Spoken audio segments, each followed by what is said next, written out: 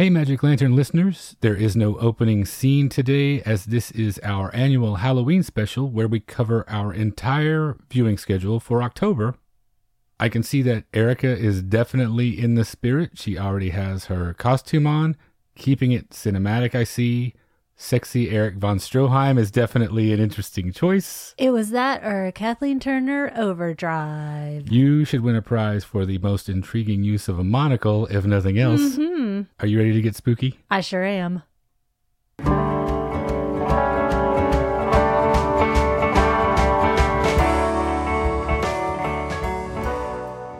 Welcome to the Magic Lantern Podcast, an ongoing informal discussion of the films we love and the things we love about them.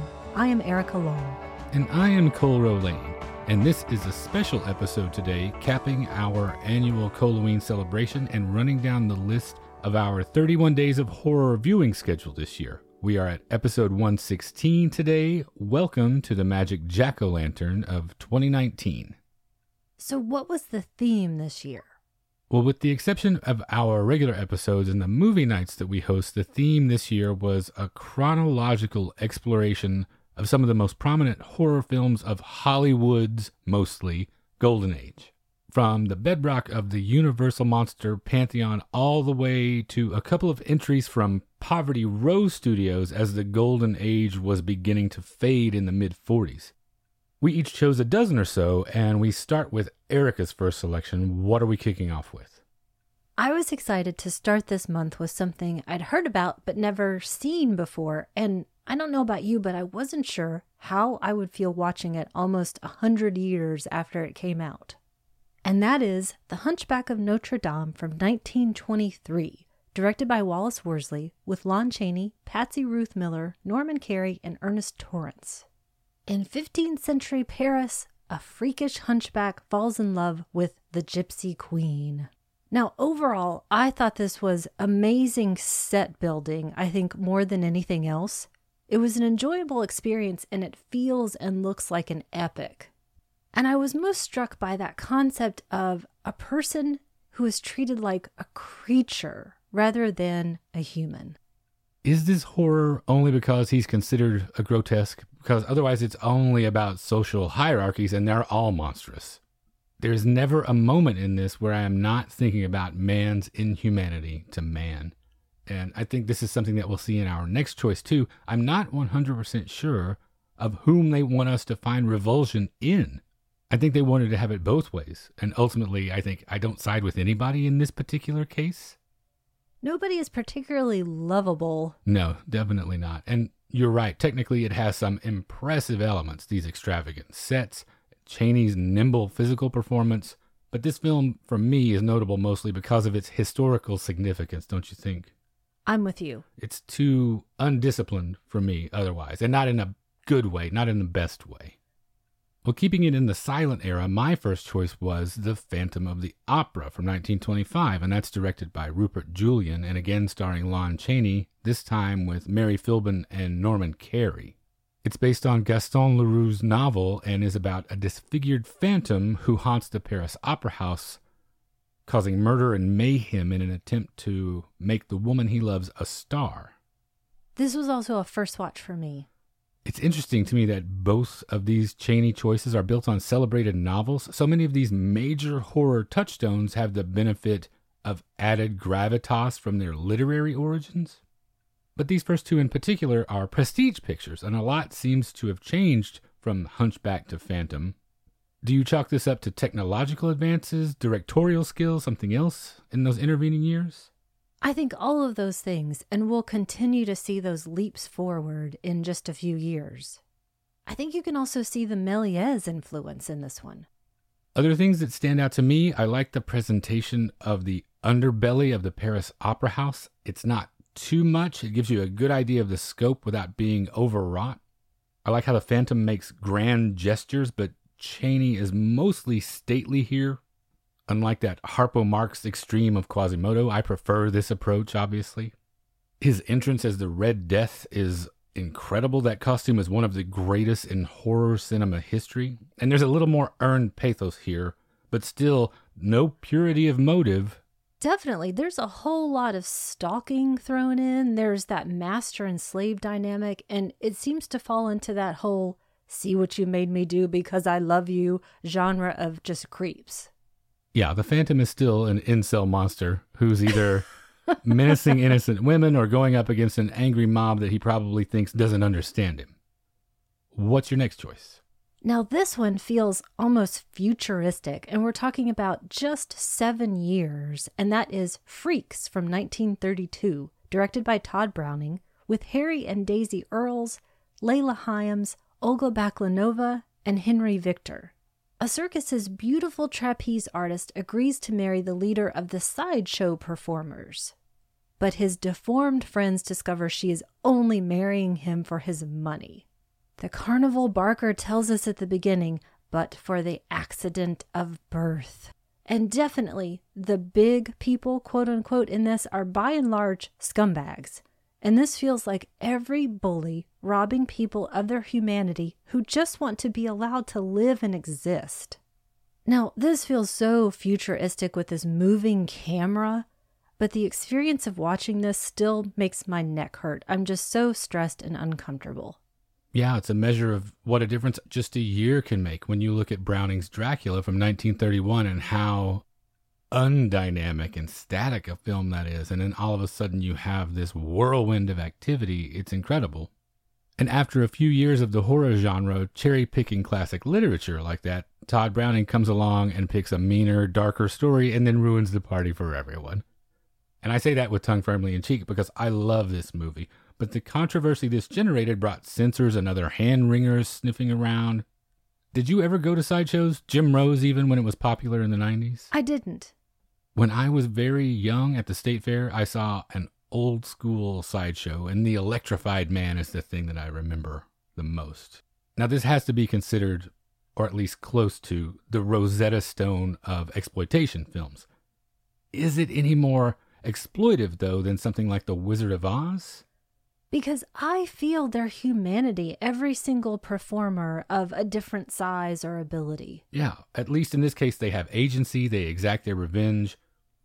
And one thing I also note here, a traveling circus seems always like it's a psychosexual madhouse. It does. But back to what you were saying, these, quote, normal, unquote, people are detestable. And this film is just an exercise in being patient until they get theirs. And I really do feel Browning's affection for these characters. When it's just them living their lives with no interference, it's wonderful. They have adventure, they have romance, they enjoy the pleasures of simple conversation and shared meals just like you do. They're simultaneously unique because they have uncommon abilities, and then they're also average because they don't want anything different from their lives than any of us do. And I think Browning is very sympathetic to that. Do you see the ending as them being portrayed as creatures rather than humans? No, absolutely not. And I know when I look at this list, we pick these older films for comfort sometimes, but this is not a comforting film. It does have one of the scariest, most grim finales in Golden Age horror, but I always like this, even though I know we're not supposed to anymore. Well, I love your next choice, any era, any decade. Even the Marlon Brando, Val Kilmer one? Are we talking about? No, just this specific movie. Well, this choice is Island of Lost Souls from 1932, and that's directed by Earl C. Kenton and starring Charles Laughton, Richard Arlen, Layla Hyams, whom we just saw in Freaks, and the first appearance of Bela Lugosi on our list, and then Kathleen Burke as Lota, the Panther Woman. To me, this centers around the genius of Charles Laughton. Absolutely. Well, two things. The genius of Charles Laughton and the genius of the H.G. Wells source novel itself. And this is about an obsessed scientist who is secretly conducting surgical experiments on animals, again, quote unquote, on a remote island. And I feel touchstones again already. This remote island setting gives off a little King Kong vibe in the beginning. And I'm enjoying the way the programming that we've done already is lining up a little bit. We have some interesting mini themes in these pairings of films.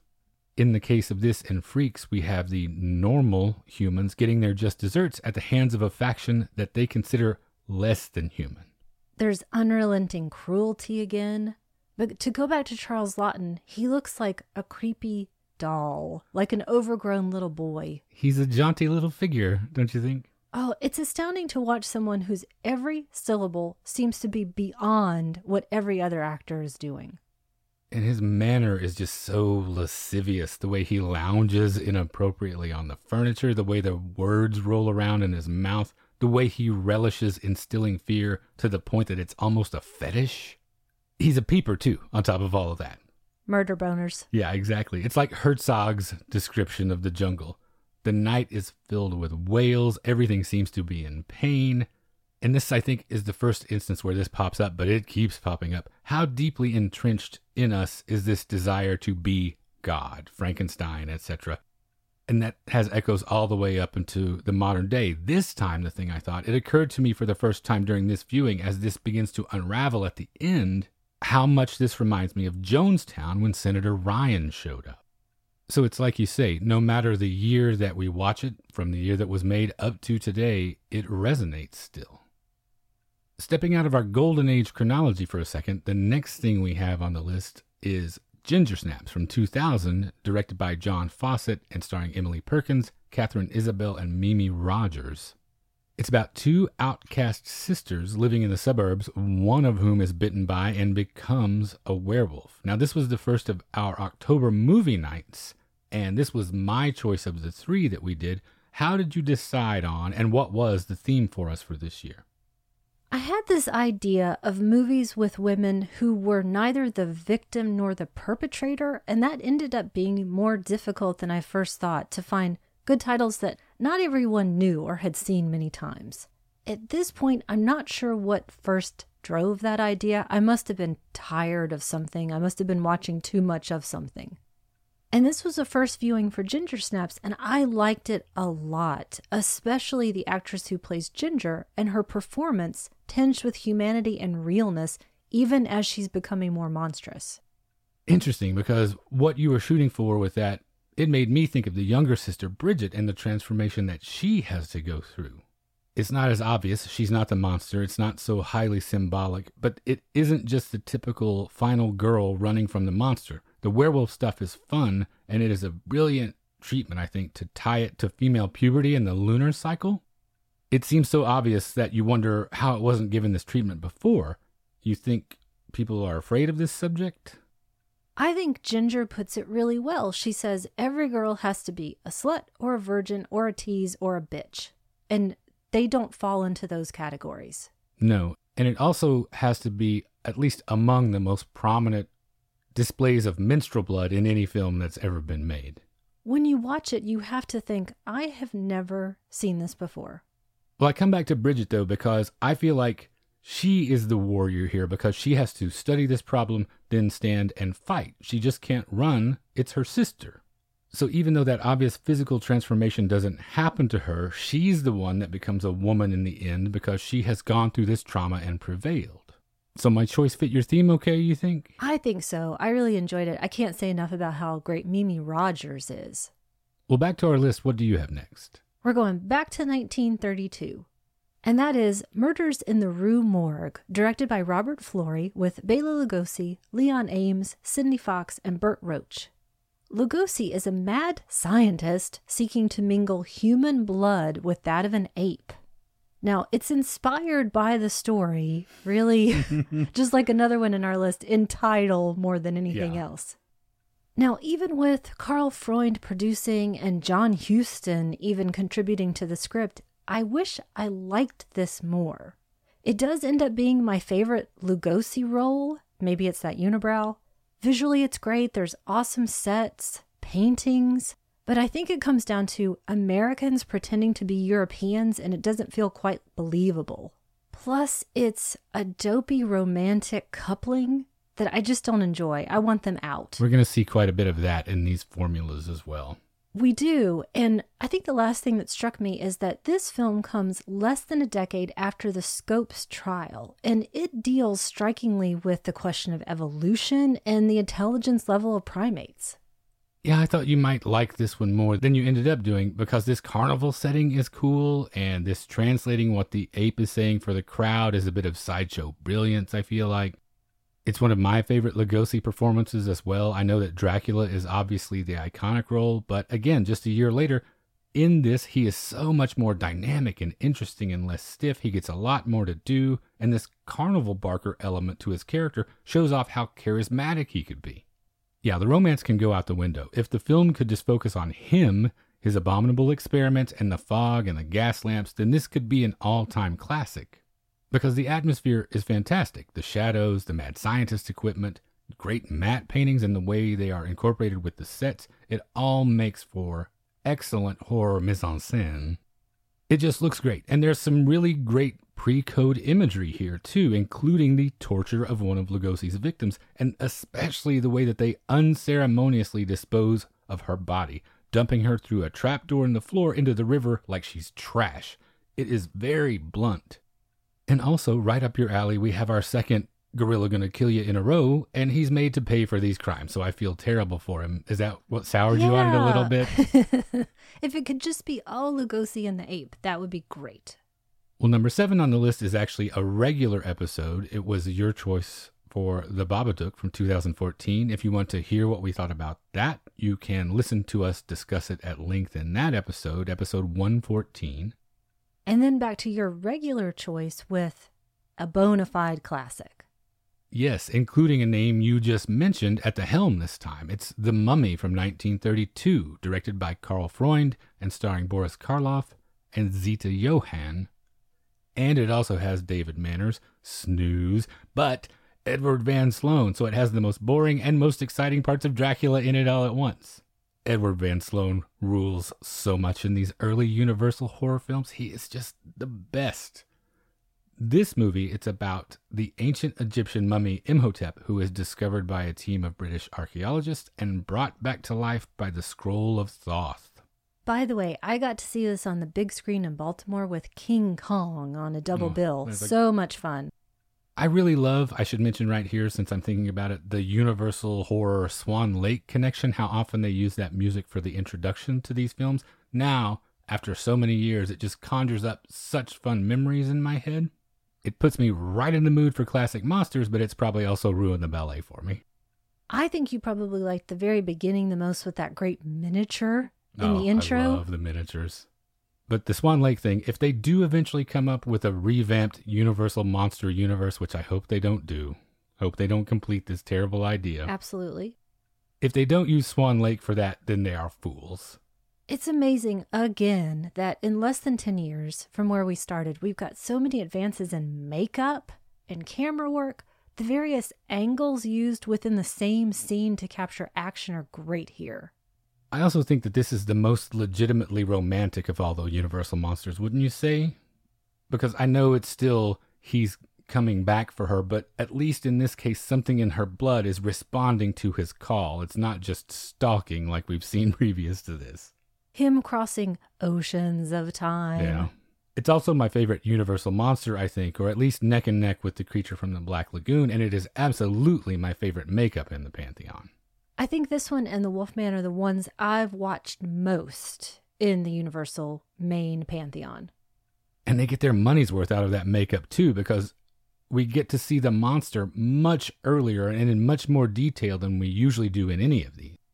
I think the reason that The Mummy is my favorite overall is how deliberate and still he is, both as the mummy and his alter ego, Ardath Bey. When I was a kid, The Mummy scared me the most because he was so slow and he could still somehow get you. And Ardath Bey, he radiates that same power and menace, and he barely moves. What do you have next? Well, speaking of something that barely moves, I've got The Secret of the Blue Room from 1933. Are you about to talk trash about one of my favorites? I am, and I'm sorry in advance. Now, this was directed by Kurt Newman with Lionel Atwill, Gloria Stewart, Paul Lucas, and Edward Arnold. It takes place 20 years after 3 murders occur in this castle's Blue Room, and we've got 3 men vying to marry a beautiful girl who decide to spend a night in the room to prove their bravery. Now, even though this has my favorites in it, that's Lionel Atwill, Paul Lucas, and Edward Arnold, who I will watch in anything ever. Those are some heavy hitter character actors. So wonderful. And it's a locked room mystery. It still kind of feels like a dud, and I will explain why. hold your comments. Now, I realize I have mostly not enjoyed Gloria Stewart in anything. Is it because she has no personality, or she's given roles that have no personality? Chicken or the egg? I don't feel that at all. I think she had a really good run in Universal Horror from 1932 to 1933, especially because you've got The Old Dark House, and then this, which is probably the least of those, and then The Invisible Man. And she's the least interesting person in all of them. Well, up against Karloff and Charles Laughton. Yes, but she just doesn't do it for me. And I still feel cheated out of not having Lionel Atwill as the villain. So it's not terrible, it's fun, but it's not my favorite. And I'm going to talk some more trash about Gloria Stewart later. What did you think? Well, I liked it. It's fun for me. All of these old dark house movies, it's one of my favorite subgenres ever. And there are neat little things that pop out of this that you don't see in the others. For instance, every time they say "Good night, Irene," which is her character's name, I could only think of Leadbelly and that song by that name. And it turns out that he wrote that song in 1933 as well. Oh. So did he see this movie and hear them say that so often that he then went and wrote this song? I don't think so. We'll never know. But it's kind of a fun little coincidence. Other little things about it. Is there ever a butler that's not up to at least something? And then one thing that I wish is during the second night when Frank is in the blue room playing the piano at 1 o'clock, the appointed hour, that the music would just stop instead of there being a gunshot to indicate that something had happened. I really wanted that to be the thing that sent the chill into your blood. I wanted it to turn out that Gloria Stewart's Irene was the perpetrator of all of this, that she was going mad and she was being protected, but she was killing off all these suitors because she didn't want to get married. That would be a pretty interesting twist. And would make her much more interesting for you. It would. But anyway, I watch these old dark house movies on a loop. I love the thunder and the lightning and the secret passageways. And another thing that sticks out about this, can you ever remember having seen Edward Arnold fire a gun in anything, much less at someone? Nothing's coming to mind. I don't remember that very dark scene, and you can't take it with you. He always seems so cheerful and avuncular, or at least if he's an evil businessman, he's not pistol whipping guys or just firing shots off randomly. Lets his henchmen do it.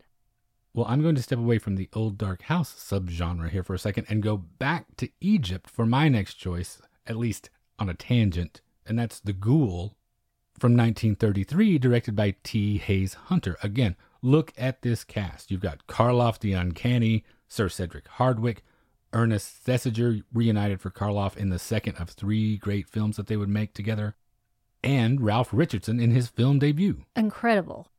It's about an Egyptologist that returns from the dead to have his revenge on those who have betrayed his trust and violated his tomb.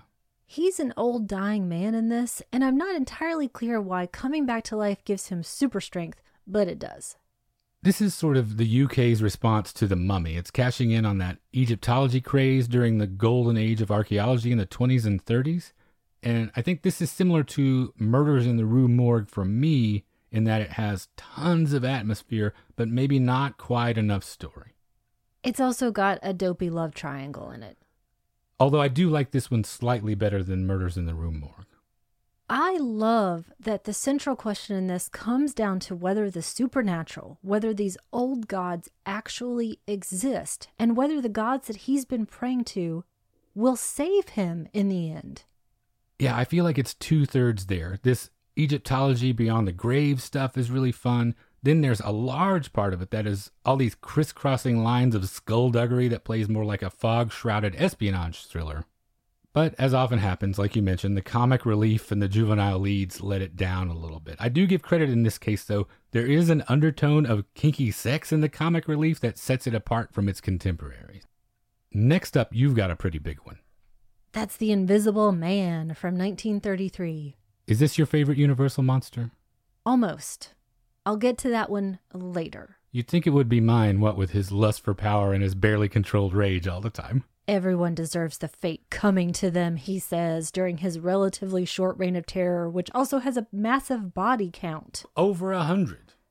And that's The Invisible Man, played by Claude Rains. This film was directed by James Whale. Who I love. Yes. Also has Gloria Stewart and Henry Travers, whom I love.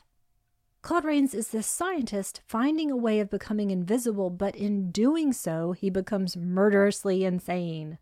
So I'm thinking again about Gloria Stewart. She doesn't seem to have been given great characters, and I'm thinking about Miriam Hopkins in that same question.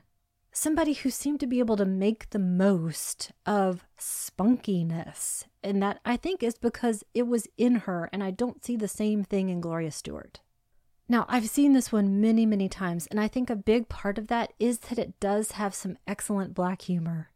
And then Claude Rains' central performance, really playing this character as going insane. I believe it. Yeah, there is so much that I love about this. I like the atmosphere of the opening in this pub. It's the perfect backdrop for him to walk in and throw a bucket of cold water on everything with his entrance. And you can feel that it's winter. Yeah, absolutely. And it's relatable that he just wants to find a way back. He's not completely lost at the beginning, but that deteriorates quickly. I think the blood on the innkeeper's head when he throws him down the stairs is the first blood that we've seen in any of these. These were not gory pictures. And then also, with just a few simple tricks, they do a pretty good job of getting you to suspend your disbelief with the invisibility angle for everything. This was cutting-edge technology. I think the effects look great. Still. And James Whale, he lets Una O'Connor off the leash a little bit here, huh? She and Kathleen Harrison from The Ghoul Before, some of my least favorite, even though I think in real life they were awesome.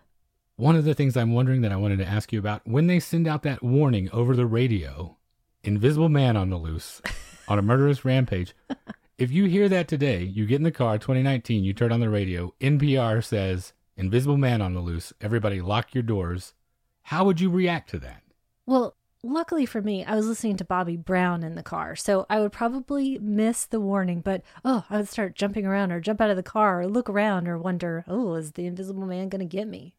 Also, shout out to how much he runs around completely nude all the time. Yeah. The next thing on the list is another one of our movie nights, and this time around it was Hausu from 1977, and this one is always a fun one to watch with a group of friends, and we were lucky this time to have a couple of attendees that hadn't seen it before. I love reliving that first-time viewing experience, even if now it's only vicariously through people like this. And luckily, these folks were totally receptive to its bonkersness, and also, I was glad to see everyone loves the character of Kung Fu, just like me. Yeah, we had a really fun discussion afterward that veered between making total sense and realizing there may be no way to make sense out of this. And I had never known this until you pointed it out this time, that it was intended to be Toho Studios' response to Jaws. That this was their attempt at a blockbuster with the kind of universal appeal that would make it an evergreen classic. Yeah, a big summer movie to delight audiences, and it delights me. Well, they certainly achieved something, though I don't know that blockbuster is how I would describe it, but on the cult film level, definitely. And I think your next choice on the list is definitely more of an underground one.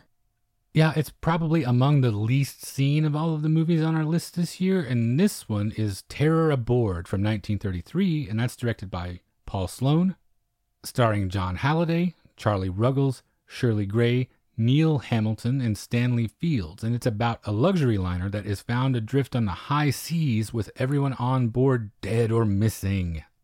Now, how many times would you guess that Stanley Fields played a gruff ship's captain?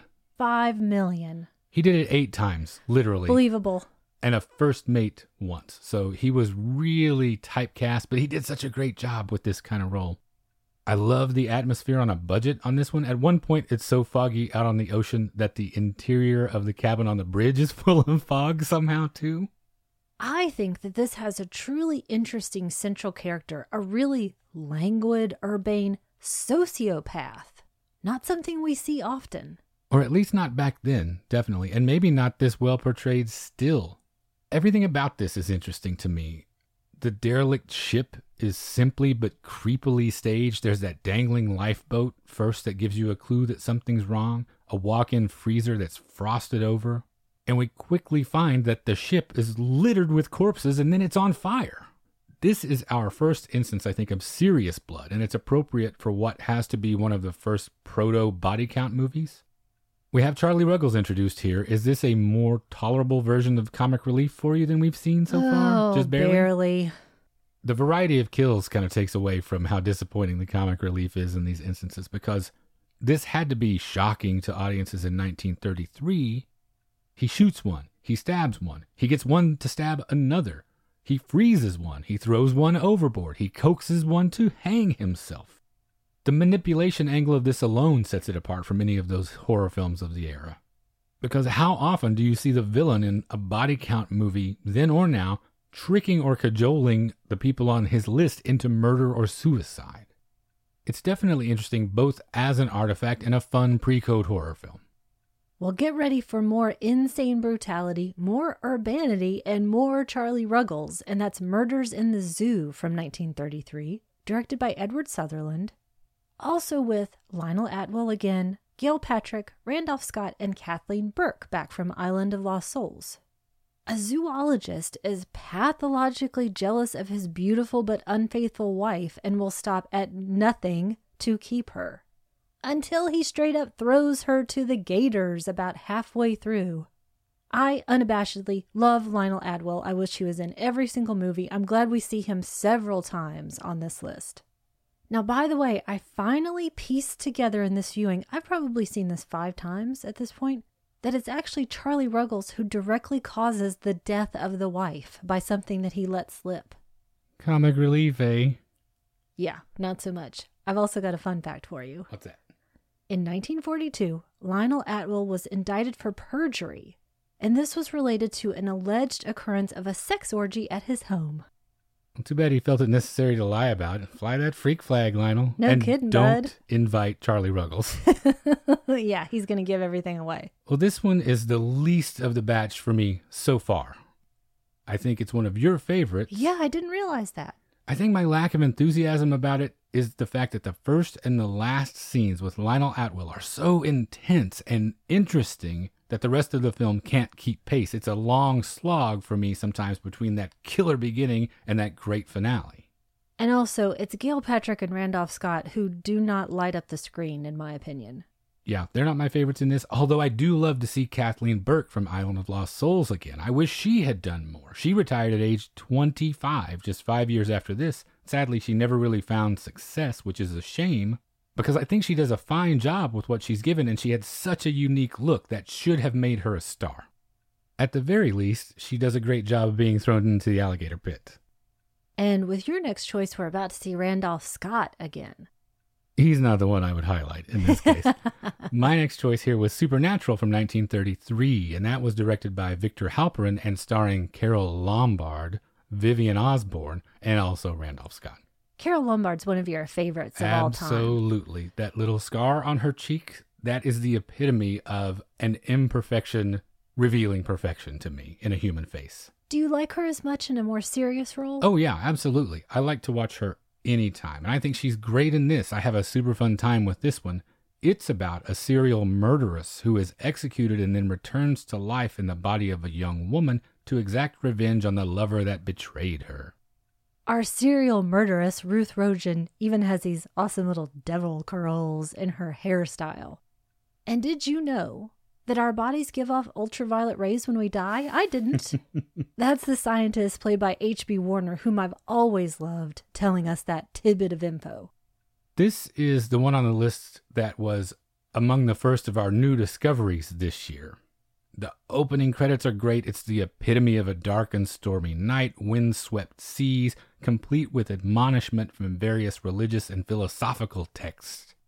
There are a couple of great newspaper zoom-ins, which I love. Maybe my favorite one of all time, nod to Lionel Atwill on this one, telling us that our Black Widow killed her 3 lovers after a, quote, riotous orgy, unquote, on the front page of the paper. Yeah.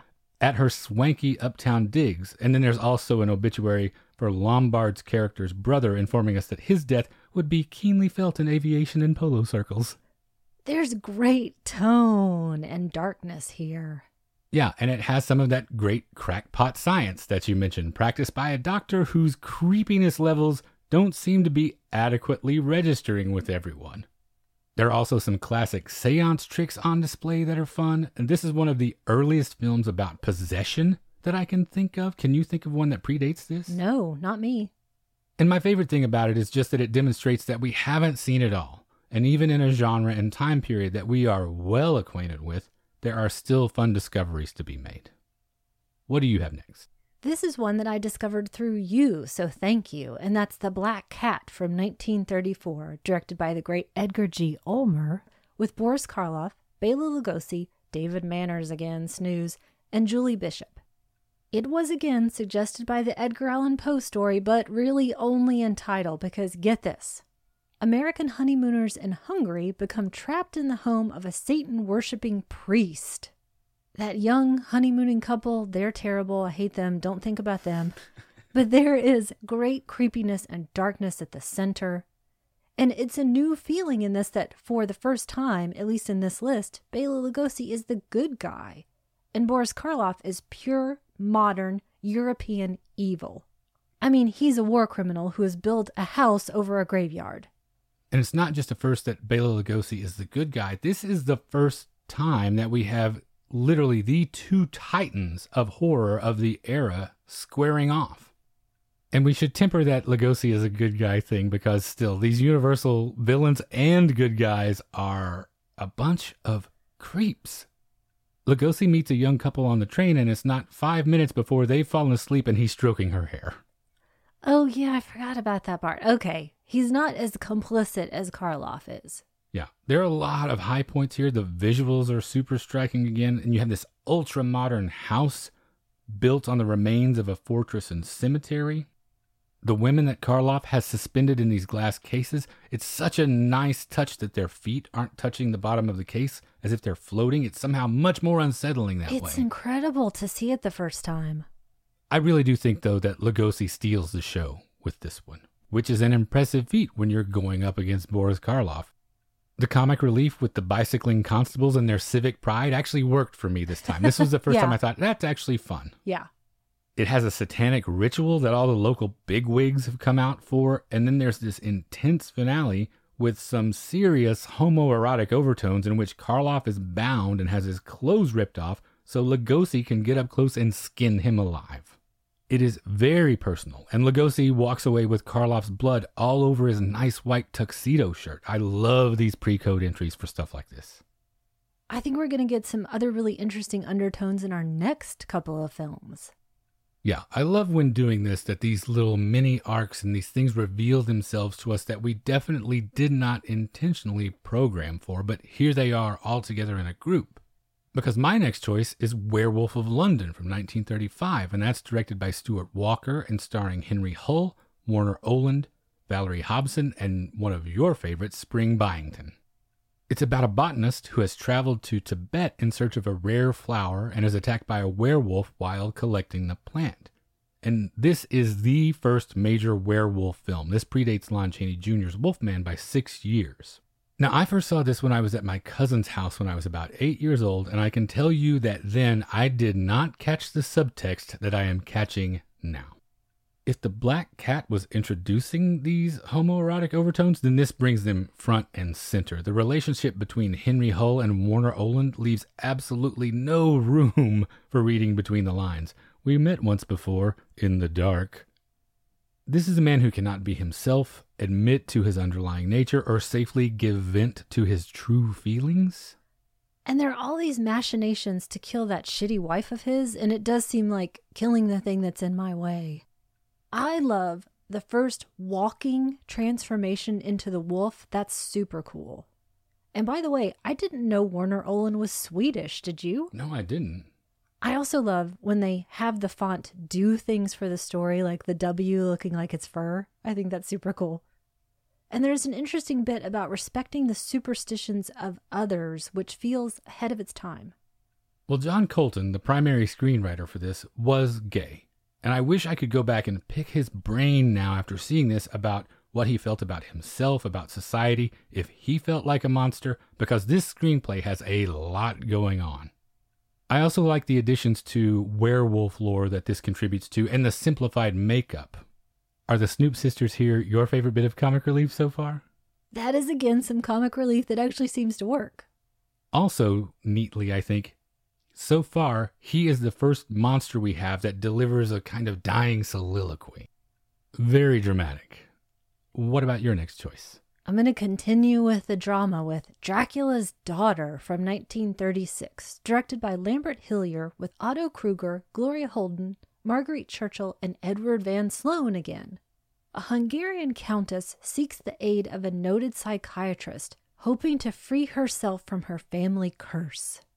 Now, I like Van Sloan as Van Helsing here because he does look like an actual professor, so it seems to feel more real from the start. Now, this is set up essentially to be a direct sequel, essentially, to Lugosi's Dracula. It picks up right at the end. Dare we say this is better in some ways? There is a lot to like here, I think. And that centers around Gloria Holden for me. She can take this into almost Norma Desmond territory because there's a lot of staring. But she always brings it back to this place of desperation and doom. She has kind of a light touch, which I was surprised about, because in reality, she is begging for help here, and I feel that. Otto Kruger doesn't do it for me, and it seems like an afterthought that she is asking him to remain with her, because he's so boring when she has the pick of these other people that she can enthrall, and there is an undertone here. Yeah, this is our third film in a row where we have distinctly coded LGBTQ material, with Countess Zaleska luring a young woman to her studio to hypnotize her and destroy her while her camisole straps are down. All to paint her. Yeah, I know that this doesn't have Lugosi's iconic central performance as the vampire, but this movie gets up and moves around a fair amount more, and on a technical level, it's much more accomplished. It has some really nifty and exciting scenes. I especially like when she is performing that ritual to dispose of Dracula's body with her incantations and the fire. Edward Van Sloan is back, like you mentioned, that I love. He is one of my absolute favorites from this time period. For the prime era of Universal horror, Edward Van Sloan and Dwight Frye rate just below Karloff and Lugosi for me, and I mean just barely.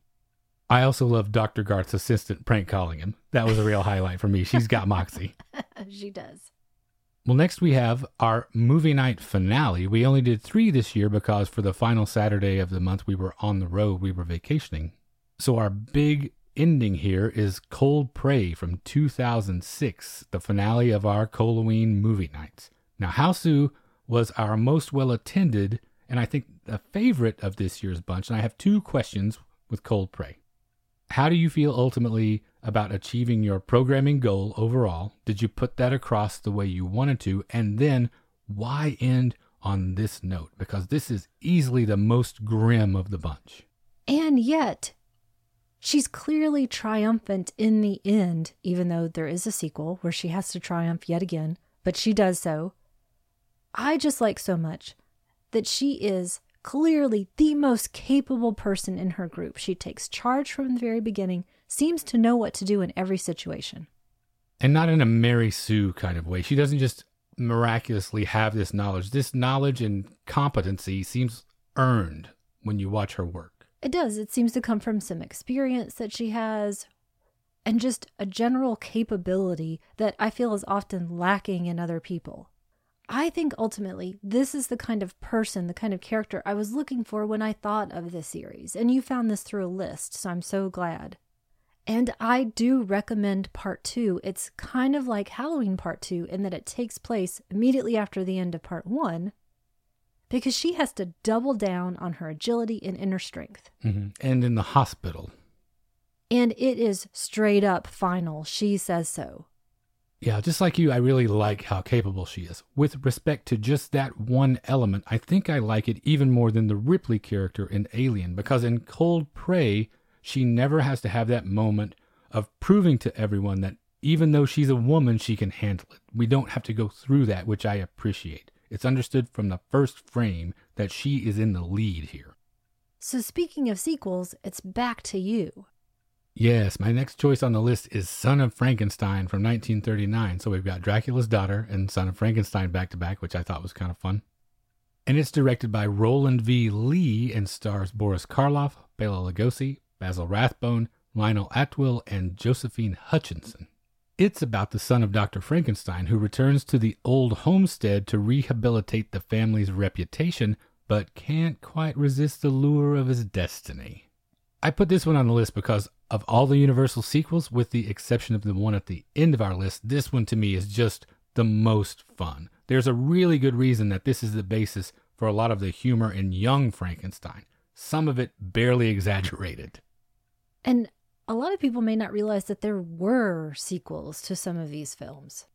Some better than others. In the case of The Mummy, for instance, those really get into diminishing returns quickly, but the Frankenstein franchise, it really held up for the most part for me. You've got the first Frankenstein and then the original Mummy, for instance, that they really strike the right balance, I feel like, of action and thoughtfulness. Dracula was slow, but those two were just right, and as it often is with sequels, things just keep ramping up. I noticed this time all the interesting angles and slopes and triangles and diagonals. And the great sets and lighting and composition. There's that semi-burnt out lab that comes to life with sulfur and the bowels below it. And Lionel Atwill is hilarious in this. Yeah, Son of Frankenstein is to Frankenstein as Aliens is to Alien. They just keep going bigger. Looking at it as apples and oranges, I think, is the way to do it. It's a super fun time. The monster has a new outfit, no more ill-fitting suit. This new fur vest makes him look like he just joined the Velvet Underground. There's a sequence where Rathbone essentially gives the monster a full physical workup that has some nifty mad scientist equipment in it. I really think of Igor and the monster as Gibson and Woody together. Our dogs rampaging the countryside.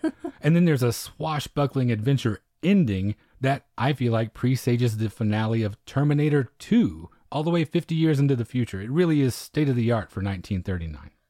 And by the way, check out the wiki entries on Josephine Hutchinson and Basil Rathbone. They were connected to the same woman, Ava Le Gallienne, and it is a pretty interesting story. Next, we have our regular episode for Let's Scare Jessica to Death from 1971. If you would like to hear what we thought about that in great detail, you can hear us discuss it at length in episode 115. What do you have next? Now, if there was ever a person born to play a carny, it's Lon Chaney Jr. I think the word palooka was invented for him, and he stars in Man-Made Monster from 1941, directed by George Wagner, also with Lionel Atwill again, Ann Nagel, Samuel S. Hines, and Frank Albertson, the last two being It's a Wonderful Life grads. Lionel Atwill is villaining it up here as the mad scientist who turns a man into an electrically controlled monster to do his bidding. Okay, I was doing some serious Wikipedia deep diving here. Look up Ann Nagel, who was part of an odd triangle of suicides. I'm not going to tell you more about it. But there are also a lot of things to like here. The cool electrical machinery and gadgets. There's an awesome dog who ends up being a great detective. And all of these experiments themselves. So I don't know why dosing a person with electricity makes them into an automaton, but it does. Now, this was made the exact same year as The Wolfman, and I'm thinking about how fine a line it is between becoming a beloved classic and a footnote. The plot to this begins similarly to Unbreakable, but this has no Shyamalan twist at the end. And for as many times as he ends up on our list this year, I'm just not the biggest Lon Chaney Jr. fan. He's really represented in the list, but Yeah. I'm with you. Let's just say Lenny in Of Mice and Men was not a role that was a big stretch for him. And I don't want to speak ill of someone, though, who is so clearly a dog person. And he's not alone in this film. I feel like everyone except Lionel Atwill got their script yesterday. But you're right, there is some nice mad scientist equipment in this one. It would have been so much fun to be the set decorator in so many of these films. And I think one neat element that sets this apart from just the usual scientist playing God themes that we're dealing with here, on Chaney's part, it also plays like an addiction parable as well. Because every time he receives this treatment, it gives him a little boost, but then he eventually goes into a kind of withdrawal and he just needs more and more and more. Otherwise, though, it follows a well-established formula that we see repeatedly in this era. You've got your monster/villain, you've got juvenile leads in a romantic entanglement, and then dubious comic relief. You're about to kick it into the stratosphere of cool set design with our next one. Yeah, this was a big surprise, too. This was The Devil Commands from 1941, and that's directed by Edward Dmytryk and starring Boris Karloff and Anne Revere. It's about a grief-stricken scientist who becomes obsessed with communicating with his recently deceased wife via his experiments using brain waves and a phony medium as a human antenna.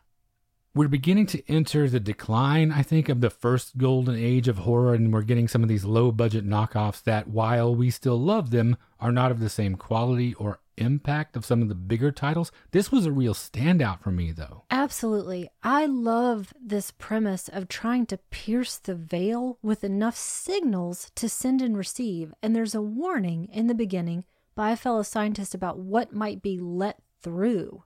So I was kind of half expecting an evil presence to come through, especially with the title of the film. But more than anything, Anne Revere really stands out as this fraudulent medium. By the way, she was an active member of the Communist Party, and she pled the Fifth and refused to testify before the House Un-American activities, and she did not appear again on film for the next 20 years after that. And then there's Karloff as a benign scientist, and I really identified with this theme of this deep tragedy of loss. He conveys that he's a loving family man who's just completely undone. Yeah, this has to be, I think, my favorite first-time watch on this year's list. It starts with a storm-tossed coastline, a spooky voiceover, another miniature that I love. It's one of the more nuanced treatments of this idea that there are some things that aren't the province of men, that there is a wall beyond which science should not go. And a lot of that can really be chalked up to the presence of Boris Karloff. He imbues even some of these B pictures with such a gentleness and a dignity and credibility that you don't get in a lot of their counterparts. You combine that with a fun sequence where he debunks this mercenary medium, and then she becomes his right hand.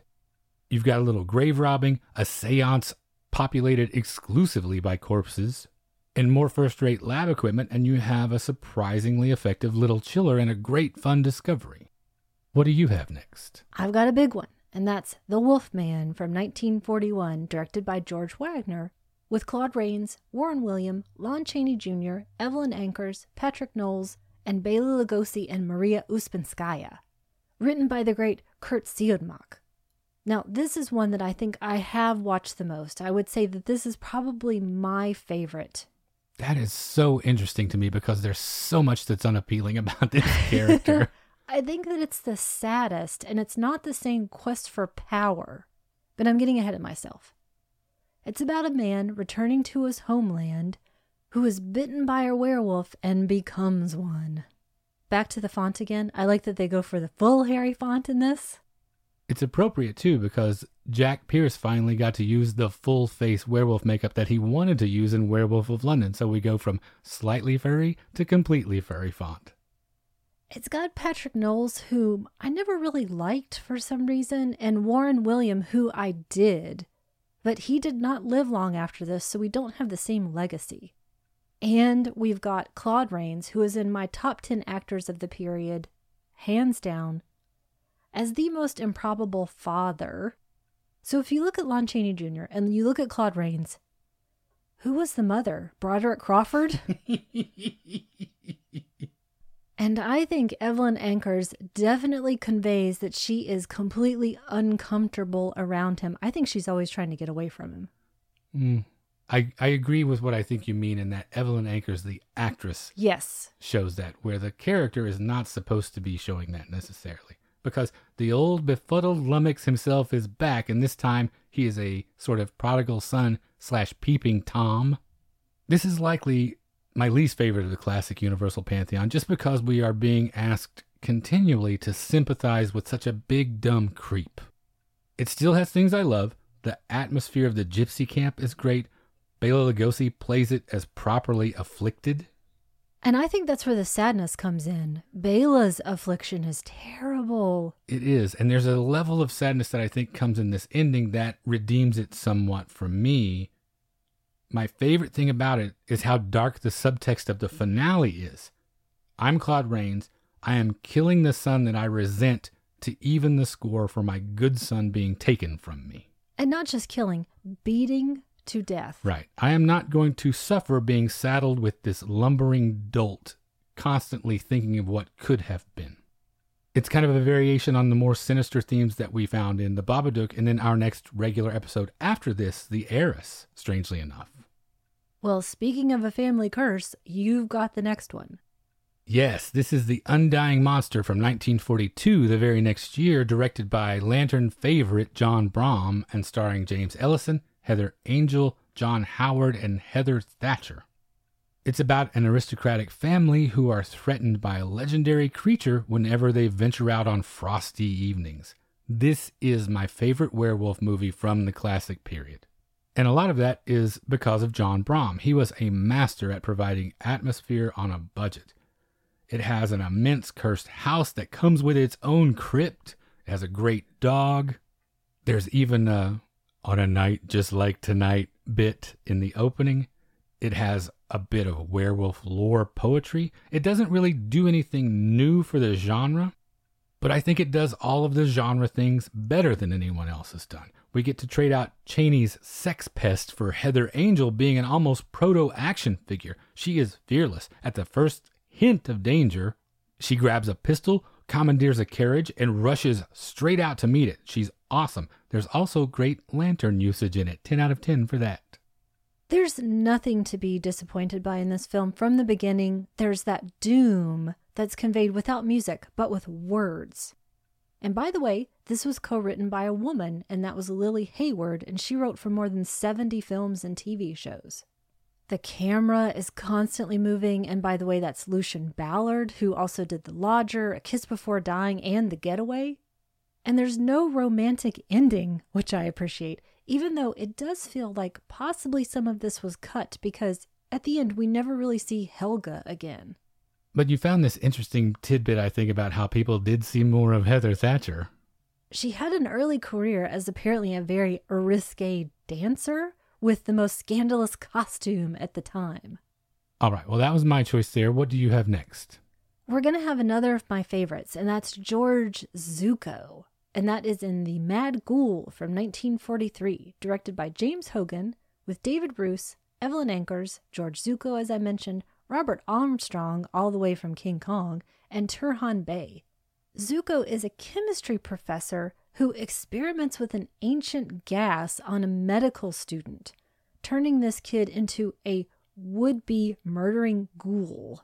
Also, funnily enough, this was co-written by a woman again. This was Brenda Weisberg, and she was an active screenwriter from the 30s through the 50s. She did The Mummy's Ghost, as well as writing for Rusty the Dog. That Mummy's Ghost, that's when we're starting to see the downslope of these things. Not to besmirch her talents, but... It's true. It's the curse of the ghost of the hand of the mummy. It's true. And we had an uncredited Charles McGraw back in The Undying Monster, and he shows up again here. I adore George Zuko, and he is really selling it in this movie. By the way, where are the healing scientists? His protege, on the other hand, I think turns into zombie Barry Nelson, then zombie Seth Green, then zombie Jason Fleming. It's a little funny. But I do like Robert Armstrong playing a canny reporter here, and he has this trick to nab the ghoul, which goes horribly awry for him, which we don't often see. Yeah, this was another pleasant surprise from one of these more low-budget entries. And again, to me, that's all up to the lead. George Zuko is so underrated in terms of his contribution to genre films.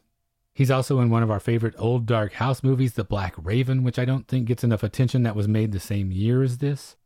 It occurred to me this time, seeing Vera West's name in the credits, just how many times in this golden age we see a Gowns by credit. Even these lesser efforts from the 40s are classy affairs compared to what we have these days. We also had our first appearance of an actual magic lantern projector, which obviously makes it near and dear to our hearts.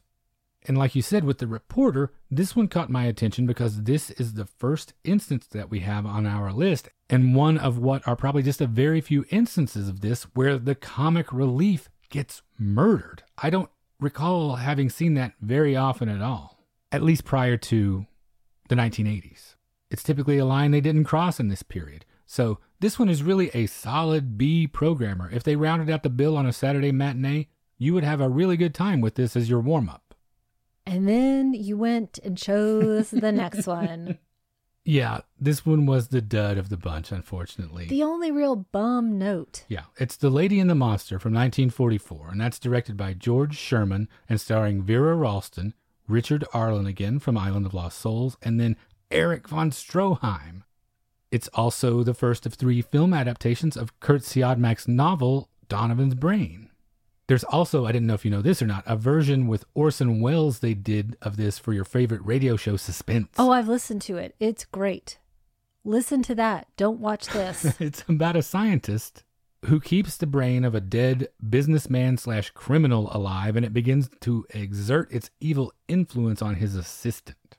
This was the first time that I really felt with what we've chosen that we are getting into the diminishing returns. We've seen these ideas done better in numerous ways already, and it's a shame because the novel can be adapted into something interesting. All the other adaptations show that. These pieces just did not come together, even though I was really excited for von Stroheim. And I think we can really pin it on one thing. This short-lived attempt to make Vera Ralston into a star was misguided, to put it diplomatically.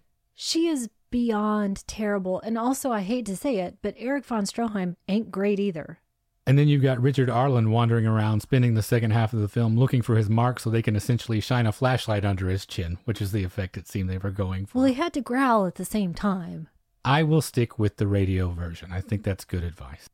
But we bounce back for our next one that you chose. We did. I think we got surprised by how much we liked this, and that was Strange Confession from 1945, directed by John Hoffman, with Lon Chaney Jr. again, Brenda Joyce, and J. Carrol Naish. A scientist is working on a cure for influenza, but he is victimized by his unscrupulous boss, and things go terribly awry. This was an Inner Sanctum movie, and I haven't seen any of the other in the set that we have of them. Based on this, though, I would assume you are inspired to. I think so. We've got Lon Chaney Jr. again, this time with a mustache. And we also have, finally, a healing scientist. And he states very clearly he is working for mankind. This one takes part at least a bit around Christmas, and he's getting exploited like Bob Cratchit by his Scrooge boss, the pomaded J. Carrol Naish. But it's so much more than that, because we're getting into almost third man territory with bad drugs, labor exploitation, and a wife who is walking a very fine line of almost betraying herself. I don't really want to tell you where this one goes, even though we do say often that we will give spoilers. But I think you should see this one unfold. Yeah, I like this one a lot more than I thought I might going into it. I like the Inner Sanctum radio show almost as much as Suspense. It's right up there. My top 3 would be Suspense, Lights Out, and then Inner Sanctum right after that.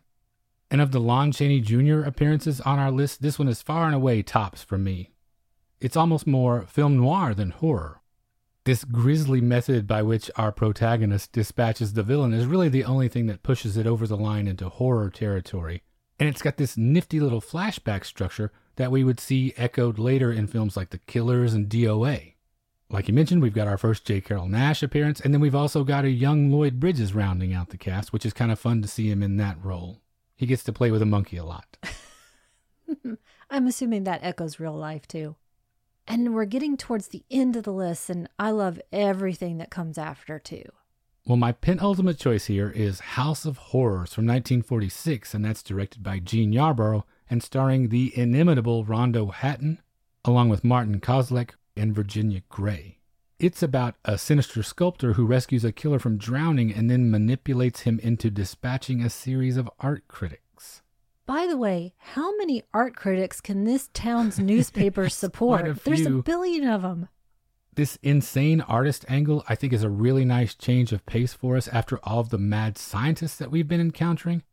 Ultimately, though, this is all about Rondo Hatton. He is such an interesting case, I think. He suffered from acromegaly, and his health was degenerating rapidly as this was being made. It was filmed in 1945, and then released shortly after he died in the beginning of 1946. I didn't plan it this way, again, just like all of these other coincidences. But it's our third film from the end, and it bookends with our third film from the top, Freaks, in that this is definitely exploitation territory that we're talking about. Hatton isn't treated as sensitively as those characters or given as much agency, but he did come to Hollywood to take advantage of his unique appearance. There was certainly no one else like him in the golden age of horror.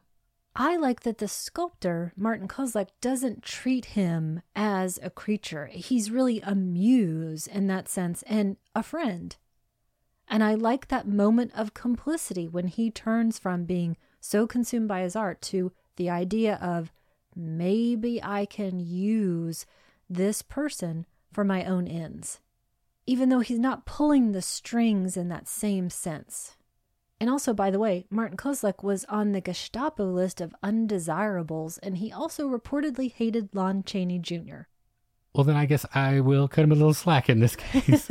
Because you're right. Even though he treats him as a partner almost in this, literally everyone else who encounters Rondo Hatton first screams at his appearance. Just looking at him, he's done nothing, and they go crazy. Which is a shame because I think, for example, this sculpture that's made of him, when it's really in this raw state before it gets smoothed out and refined, it is a powerful and beautiful piece of art, I think. It's so neat. And I don't really understand in general why he is thought to be mad. I think it's mostly because he's modern. He seems to have a vision that others don't. Well, he certainly had a muse unlike anyone else. What about your final choice here? We've got The Beast with Five Fingers from 1946, directed by Robert Florey, again written by Kurt Siodmak, with Robert Alda, Andrea King, and Peter Lorre. Lorre gets third billing in this. Crazy. In turn-of-the-century Italy, a one-handed, wheelchair-bound pianist with a belief in the occult is murdered. And we've got J. Carrol Naish appearing again. And I love that this one-handed pianist seems to be taking the nurse's life force. Is it the ring making him do it? I'm not sure. My favorite effect here is when you see the hand from underneath, you see that they've taken the time to put bones in there. And I love Peter Lorre's work with the hand.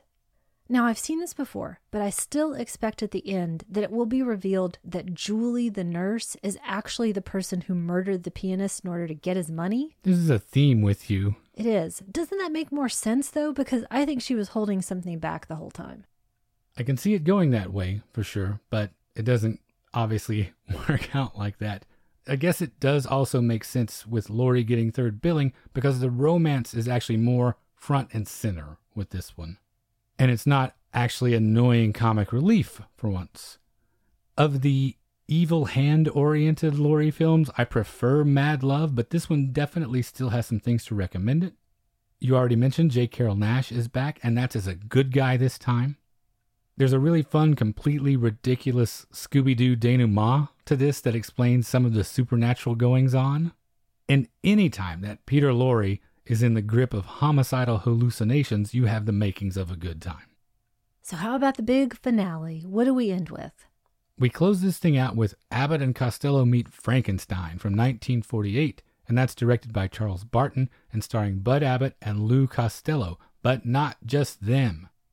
You have horror royalty here with Bela Lugosi and Lon Chaney Jr. reprising their roles as Dracula and the Wolfman, respectively. It's kind of a disappointment that you have Glenn Strange filling Karloff's shoes as Frankenstein's monster, although they would team up with Karloff the next year to make another one of these. And even Vincent Price sneaks in a little cameo right at the end. The story is that there's a lovely mad scientist that needs Lou's brain for Frankenstein's monster, and wacky hijinks ensue. It's so fun. It is great. I wanted to end with something fun, and this seemed so perfectly fitting. This series of horror comedies that they made are kind of the last gasp for the Universal Monster pantheon as we knew them, and I especially like it because Lou Costello really gets a chance to shine in this one. This one is absolutely for the kid in me. All my favorite things from when I was 6 or 7 years old, all in one place. By the way, you send me. The comedy is so funny in this. I absolutely adore it. Thank you for also bringing this one to me. I think I've now seen it maybe 3 or 4 times. But a great way to end the series on a high note. Well, with that, what were your highlights or your favorites? Were you happy with your choices overall? I definitely was. It's great that there were only a couple that were just so-so and one that was really not great, but it was still fun viewing. I liked being surprised. I liked our discoveries like Supernatural. And I love seeing those themes show themselves. Yeah, I'm with you with the discovery thing. Supernatural, The Mad Ghoul, The Devil Commands, these are definitely films that I will come back to that will get added to my Halloween comfort food rotation, basically. And one thing that we didn't talk about, but that seemed to go throughout so many of these choices, this theme of power, it's really intriguing how many times we ran into it. When I think of monsters in a contemporary setting, I think of chance encounters with evil forces, wrong time, wrong place. But so many of these early monsters and villains, they were all about control, dominion over the laws of nature, their fellow man. It's such a primal and fundamental drive that so many of them seem to be commenting on that I feel like it would have been remiss to not bring it up. And that brings us to the end of episode 116. If what we do here is valuable to you and you would like to support that, we would certainly love for you to check out our Patreon at patreon.com/magiclantern. The $5 a month level gets you access to a big backlog of bonus episodes, and those come out on the Mondays alternating with regular episodes, so you never have to go a week without new Magic Lantern in your life. There are a couple of fun Halloween choices up over there right now, and for patrons at all levels, for the past couple of years, I've been reading spooky tales by Lantern Light that are available to everyone as a token of our appreciation. This year was The Willows by Algernon Blackwood. If you would just like to get in touch with us, you can reach us via email at magiclanternpodcast@gmail.com. We are on Instagram, Facebook, and YouTube. Just search for Magic Lantern Podcast on any of those platforms. Our podcast network, The 25th Frame, is home to a lot of great shows. Please stop by 25th Frame Media to check out what all of our cinema-loving friends are doing. As October closes out, we wanted to take a moment to shine a spotlight on our newest addition to the roster, and that is the Criterion Channel Surfing Podcast. It's a monthly podcast hosted by our friend Josh Hornbeck, and it's dedicated to the Criterion Collection's streaming service, the Criterion Channel. And on his show, you'll find stats, tips and tricks to help you get the most out of your viewing, overviews of the individual films and programming blocks that are entering and leaving the channel. And right now, you can head over there and get your fill of discussion about art house horror while the spooky season is still upon us. It is highly recommended. We are on Twitter at Lantern_cast, and I just wanted to take a second to say thanks to everyone who has shared the show or given us feedback since last time. Mike Scharf, Laura Cannon over at the Fatal Films podcast, Drew Tavendale and the fine gentleman at Fuds on Film, Tim Lego, James Stobie, Andy Wolverton, Keith Rich, John Laubinger over at Film Baby Film, and Stan Johnston. If you're sharing the show or talking about us, please make sure to tag us so that we can say thanks. We are on Apple Podcasts, Google Play, Stitcher Radio, Spotify, The 25th Frame, just about anywhere you get your podcast you can find us. Thank you to the nice anonymous person that just left us a 5-star rating on iTunes. If you'd like to leave us a rating or review via any of those services, we would certainly appreciate that. And finally, you can find all of our episodes, including supplemental material, at the website magiclanternpodcast.com.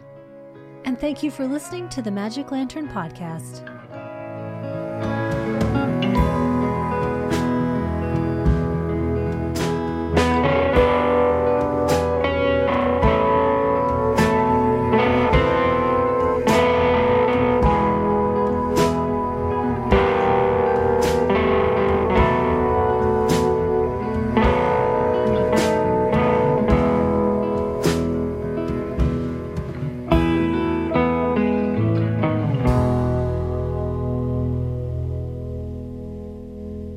The 25th Frame, a listener-supported network celebrating film and culture worldwide.